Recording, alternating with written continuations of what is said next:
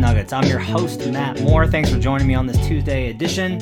The NBA is here. As I speak to you, the NBA season has arrived. The Nuggets will begin play on Wednesday, obviously, versus the Sacramento Kings. On today's show, we'll talk about, yes, James Harden rumors, and what I think of them, etc., etc., etc., as they relate to the Denver Nuggets. We will talk about what are the real goals for this season. Now that we've gotten through the preseason, what do we think are the goals for the Nuggets throughout the next 72 games beyond, win as many games as possible? And the final segment, I'll do a quick look ahead to the Kings game in advance of probably a deeper preview with Adam on Wednesday's show. But first, I want to tell you about our title sponsor. This episode is brought to you today by 1010. 1010 is an exclusive collection of 10 one-of-a-kind engagement rings designed by 10 of the most distinctive designers working today. Using only diamonds responsibly and sustainably sourced from Botswana, 10 design masters have each produced a uniquely beautiful diamond ring, launching exclusively on January 18th at BlueNile.com. This exciting limited edition collection of diamond engagement rings launches on January 18th, and you can preview it exclusively at BlueNile.com. Let's talk James Harden, shall we? Okay, so Windhorse today.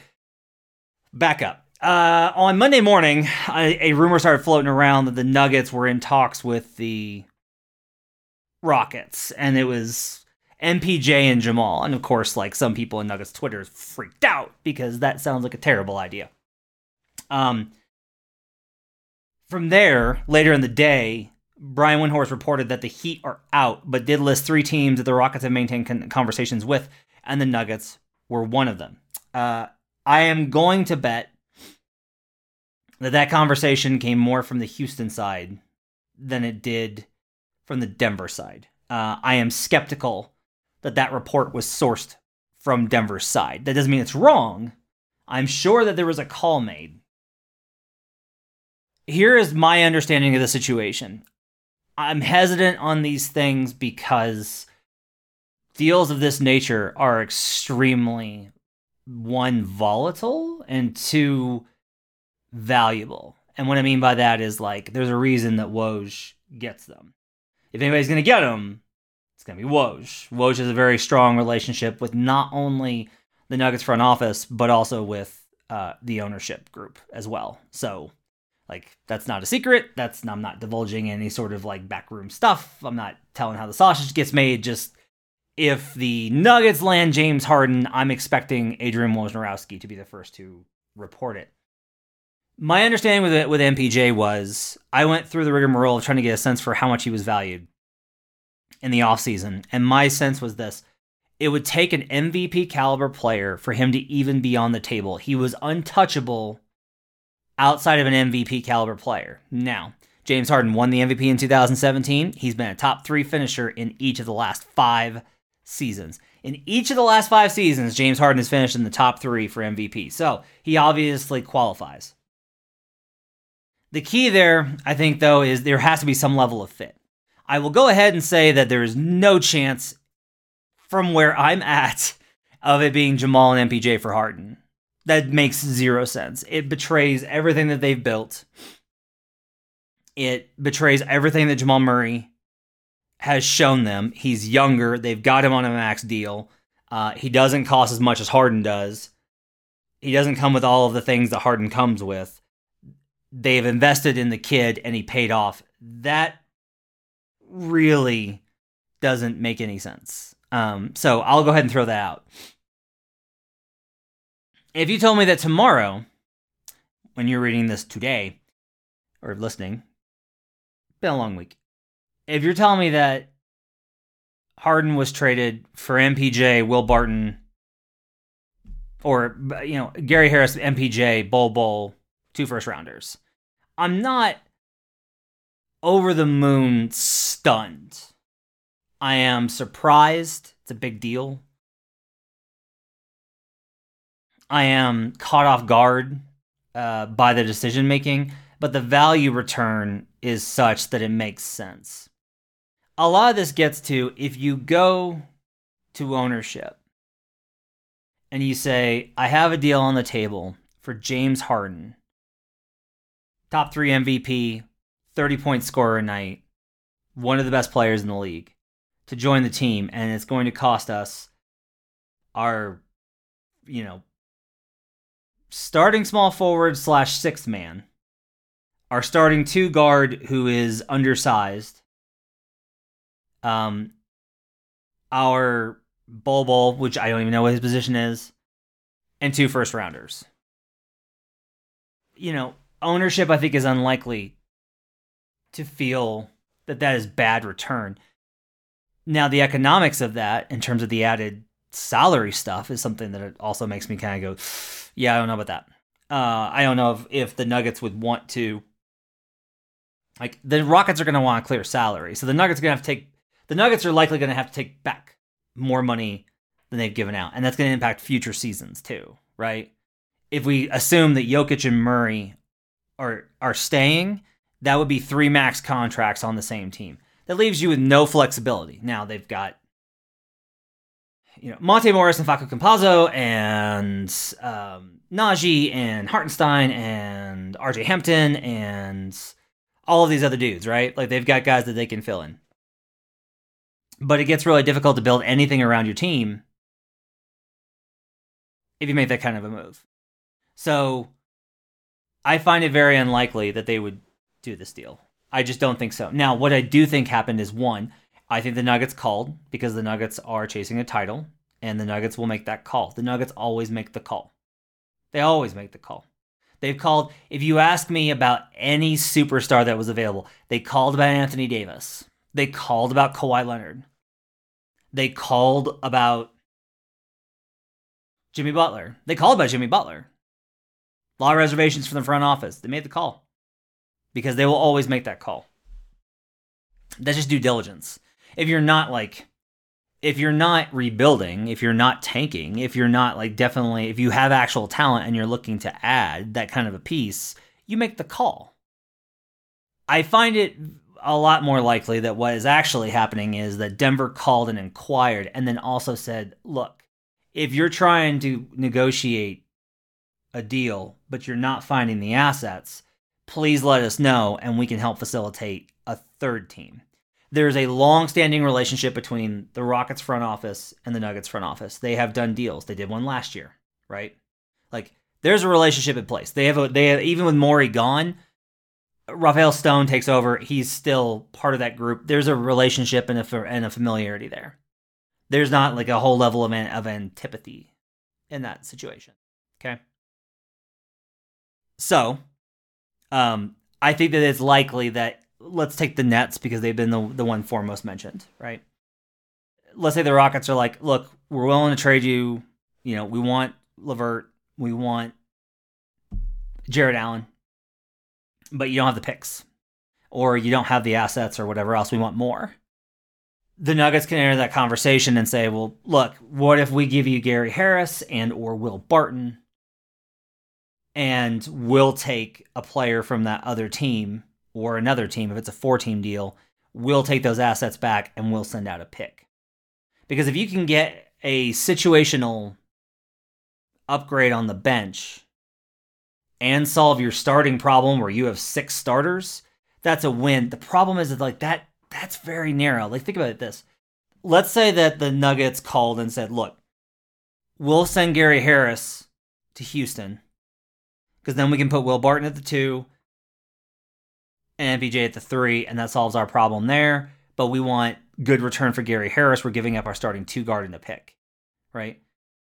If you get Spencer Dinwiddie, is that enough? You already have Monte Morris, Facu Campazzo, and PJ Dozier.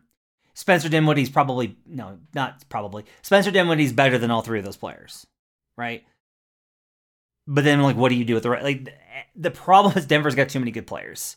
Now, in 3 months, we may not say that. We may be like, ooh, the Denver Nuggets really need an upgrade because nobody's having a good season and their team just isn't very good. That happens sometimes, that teams go from really good to, wow, nobody's really good. This is why I'm always kind of hesitant to say a guy is bad. It's often either a bad season or a team that's having a bad year and everyone's struggling. But this is the kind of the problem is if you ship out Gary Harris and you add Spencer Dinwiddie, does Dinwiddie want to come off the bench? Everything continues to be very complicated. It's just complicated. And so I think it's more likely that is what happened. Now, I have not checked in with the front office on this. Okay. When I got around to this, when I got through the rest of my day, not something I was going to check in at this late. However, I do feel comfortable saying that I do not expect James Harden to be a Denver Nugget, at least until the trade deadline. Like, I'm willing to say, like, anything can happen in a couple months. That's totally fine. However, I don't think that this deal is going to happen now.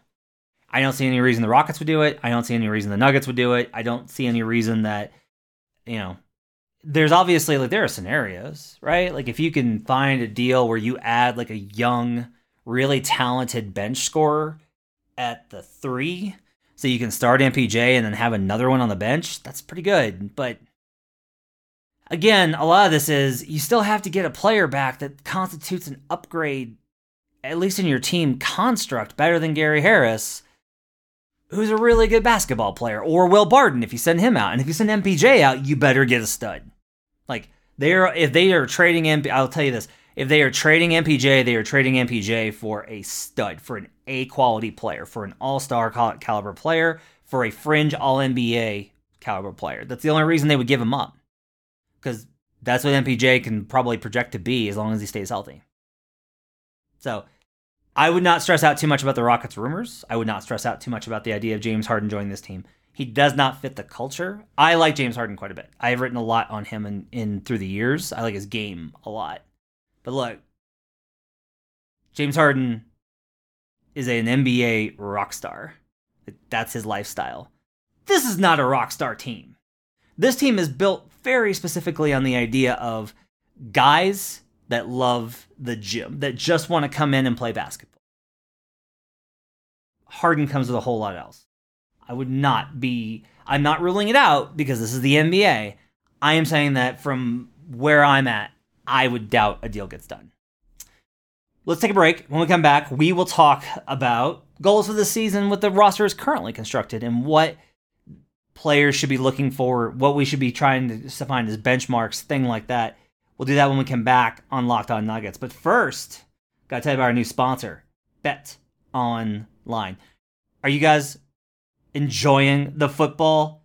College football is heading into bowl season, and there are big matchups this weekend. The NFL regular season is finishing up with the playoff picture becoming clearer, and there's only one place that has you covered and one place you can trust. BetOnline.ag. Sign up today for a free account at BetOnline.ag and use that promo code LOCKEDON for your 50% welcome bonus. A lot of really good games on the slate this week, including my Kansas City Chiefs looking to lock up a number 1 seed versus the Atlanta Falcons. The Chiefs, I think, are 11.5-point favorites. Tease that sucker down. You've also got, obviously, the Broncos are still in action, even though, last time it didn't go well. Divisional rival. Always want to bet the divisional rivals. And can you believe it? Can you actually believe it? The Broncos are dogs versus the Chargers after already beating them this season. The disrespect for your... Plus, the NBA is in full swing. Going to be able to bet on all those things. Don't sit on the sidelines anymore. Get in on the action. And don't forget to use that promo code LOCKEDON to receive a 50% welcome bonus with your first deposit. Bet Online, your online sportsbook experts. We'll be right back on Locked On.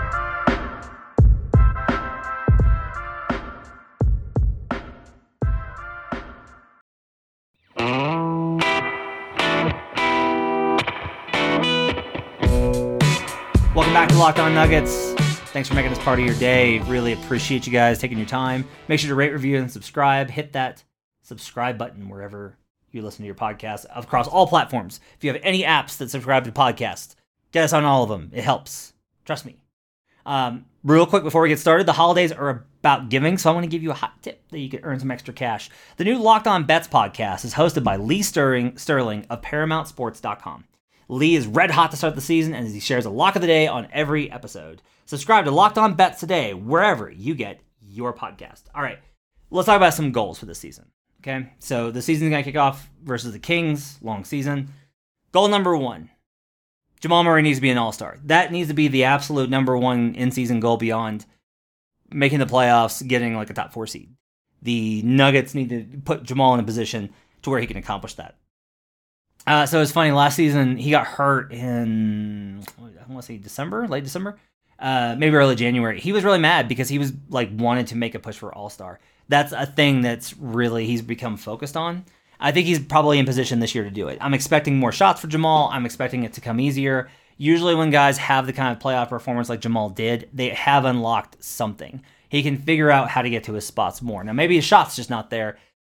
Malone today made specific mention of the fact that they were doing spectrum scoring, which is more points for threes and layups, fewer points for mid-range, right?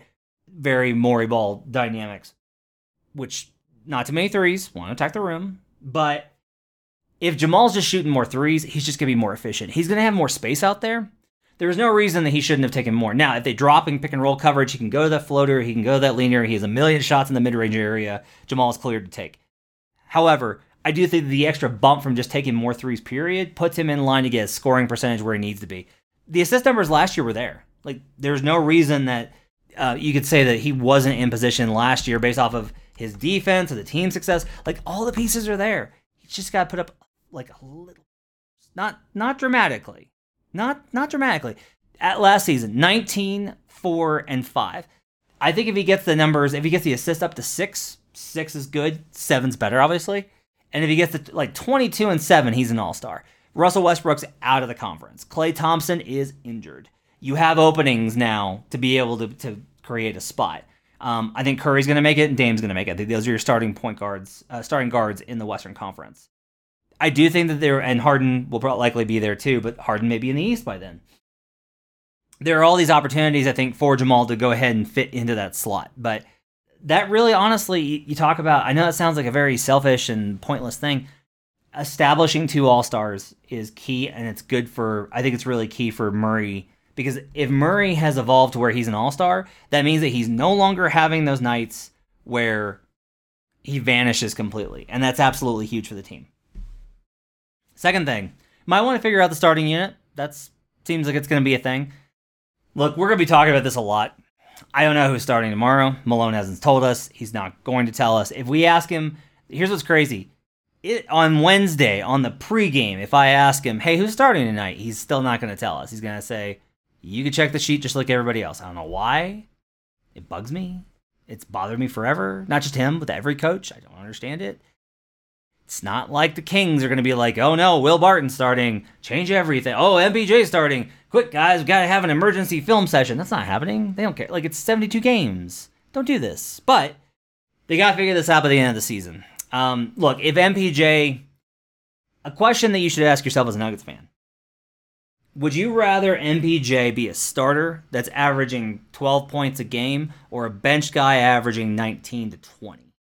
Because that may be legitimately the thing. Watching the offense over and over, there's just not a lot of oxygen. There's just not. And what I mean by that is, like, there's space on the floor. But they have so many weapons, everybody's got to eat. And it's just, a lot of it is, if teams have to choose, we saw this in those games, right? If teams have to choose between Millsap and Porter, they're not going to guard Millsap. But if you don't guard Millsap, he's going to score. So I don't know what's supposed to happen there. Like, what you want for Millsap to draw enough gravity for MPJ to score. Now, I personally think if you have Will Barton and MPJ in the starting unit, that'd work out pretty well. But I just think the defense is still something that they're too scared to go in on. So I don't think that that's going to happen. Obviously, they got to figure this out by the end of the season. Trade, or, God forbid, an injury, or just the acceptance that this is like what's working best. But, look, I don't think Porter's going to get worse as the season goes on. That doesn't seem likely. This is going to continue to be a problem. It's one of the reasons why, honestly, moving Porter to the bench, like, it's fine. Even though fans don't want it, it's fine. The team will be just as good, if not better. It's inevitable that you're going to have to deal with the fact that he's a starter in this league. He just is. He's too good. He's 6'10", and he's probably going to wind up being a 50, 40, 90 shooter. I don't know what you want to have happen here. So they're going to have to figure that out. Third thing.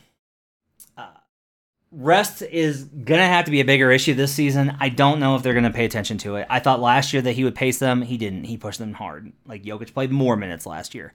If you can get back to 2017, there's a way that this works. If you can get back to, not 2017, if you can get back to 2018-19, where Jokic was playing 30 or less every night, that's huge.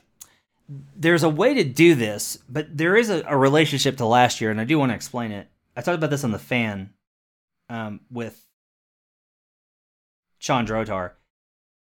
If the Nuggets don't let teams hang around, if they're not down 15 to the Hawks in the third quarter and have to make a furious comeback at home before Trae Young goes off and they lose anyway, then Jokic doesn't have to play 38 minutes, 35 minutes. He can just play 30 minutes. The big key is when they face bad teams, they got to kill them. They got to just slaughter those teams. They have to absolutely beat down the bad teams. This has been the one thing the Nuggets haven't been able to figure out in their entire time, in this entire story of Michael Malone's career. They can compete with anybody. They get up for every single big time game. I love the Nuggets on national TV. I love betting them. They're great in those spots. But you put them on a Tuesday versus the Cavs, and Darius Garland and Colin Sexton go supernova. Like, this can't happen. When the Nuggets play the Cavs at home this season, they need to be up 30 and coasting. When the Cavs play the Kings on Wednesday, they need to absolutely demolish them. It needs to be garbage time for most of the fourth. Not because the Kings are terrible, but because the Nuggets are at a level where they should be able to just focus in, nail them in the first three quarters, and get out of there.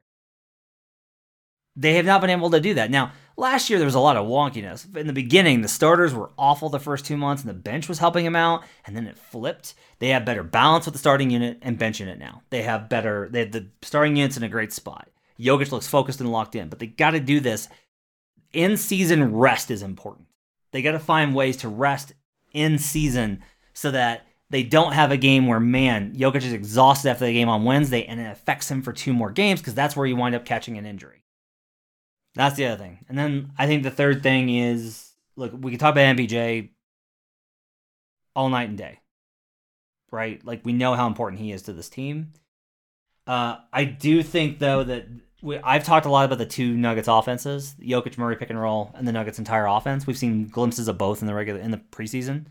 They need to find a way to synthesize the two. It needs to be Jokic Murray pick and roll as the starting block, and then everything else needs to feed off of that into a seamless transition of sequences of ball movement. But it cannot be Nuggets ball that ignores Murray and his role in the offense, and it cannot just be Murray Jokic pick and roll like in the first round of the playoffs. It is a lot of time. There's got to be a balance there. Those are the biggest keys that I've got going into the season. Let us know about yours on Twitter at Locked On Nuggets. We're going to take a break, and when we come back, I'm going to give you some thoughts on the Kings game. But before that, Built Bar.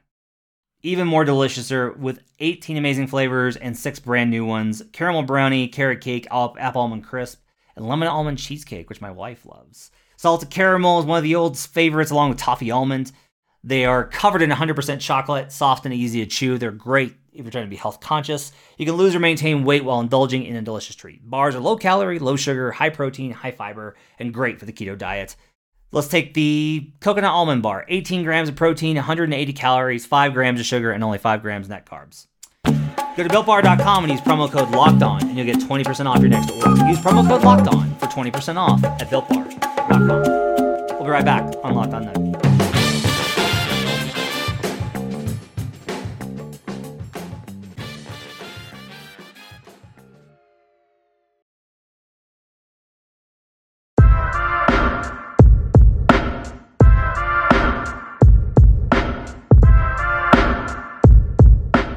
Final segment here on Locked On Nuggets. Thanks for making this part of your day. Matt Moore joining you.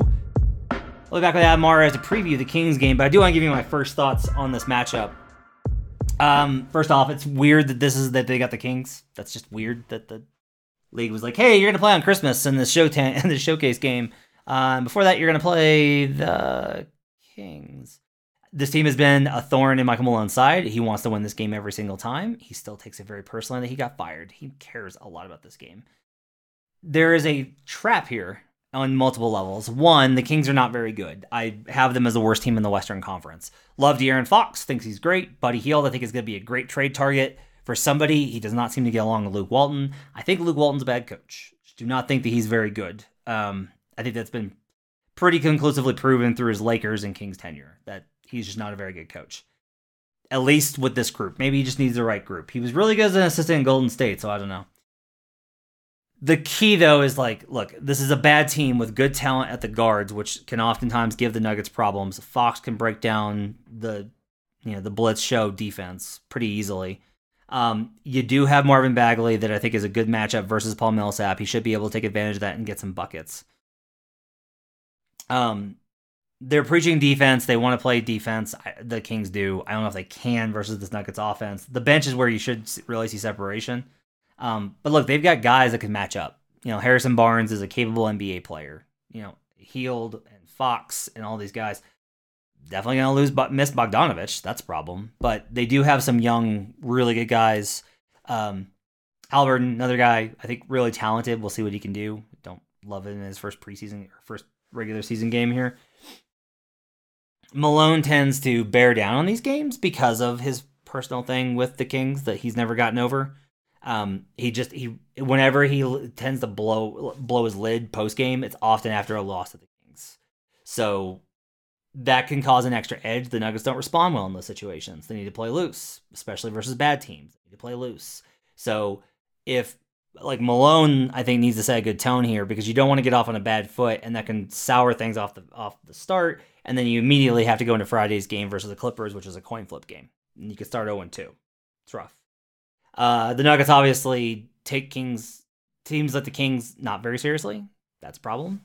They just don't take this team very seriously throughout the time. This is the kind of team that they do not tend to be get up. They don't get up for these games, right? It's a non-nationally televised, not going to be mostly locally televised thanks to the Comcast altitude deal that continues to be a problem. But look, if we go up and down this roster, Richaun Holmes should theoretically give Jokic some problems because he's one of those super long dudes that can just jump at the rim. But Jokic has figured out enough ways to counter him that I'm not as worried about it. Fox is obviously really good. A little bit worried about Glenn Robinson III. He's sneaky good. GR3's sneaky good.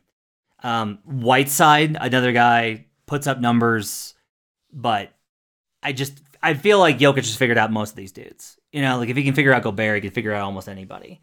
Jabari Parker, another sneaky kind of weapon. They have some guys that can all have big games, and that's where the fluctuations of outcomes go in. If they just bomb from three, this can get pretty bad. This is going to be a tough first test for their three-point defense. That's kind of the big thing that I would take away from looking at this matchup. The Nuggets are going to have to figure out how to really clamp down on the perimeter in order to contain them. And that's, I think, a difficult task as you're just starting out in a regular season, short rest, lots of new guys. The bench unit may actually have some more problems than you think. I can see the bench unit having some issues holding a league. But the third quarter, I think, will probably determine this one. If the Nuggets just simply come out with focus and they're hitting shots, as long as they're not having a dry spell, I expect them to pull away in the third quarter and get the win. But this is a trap game. You got the Clippers on Friday. That's the big one you're looking at. This is a team that gives the type of team that you wind up screwing around with. This is a good first test. The Nuggets need to come out and be like, we're a class above. This is not a contest. We're going to win these games. We're going to win 80% of these types of games. They need to set that tone. They got an opportunity to do it. We'll talk more about the Kings tomorrow with Adam Mares, as well as updated news and notes from everything going on and with the Nuggets and around the NBA. Thanks for joining me so much on Locked On Nuggets. Make sure to rate, review, and subscribe. Let us know what you think on Twitter at Locked On Nuggets. And we'll talk to you guys again next time with another edition of the show with Adam Mares tomorrow on Locked On Nuggets.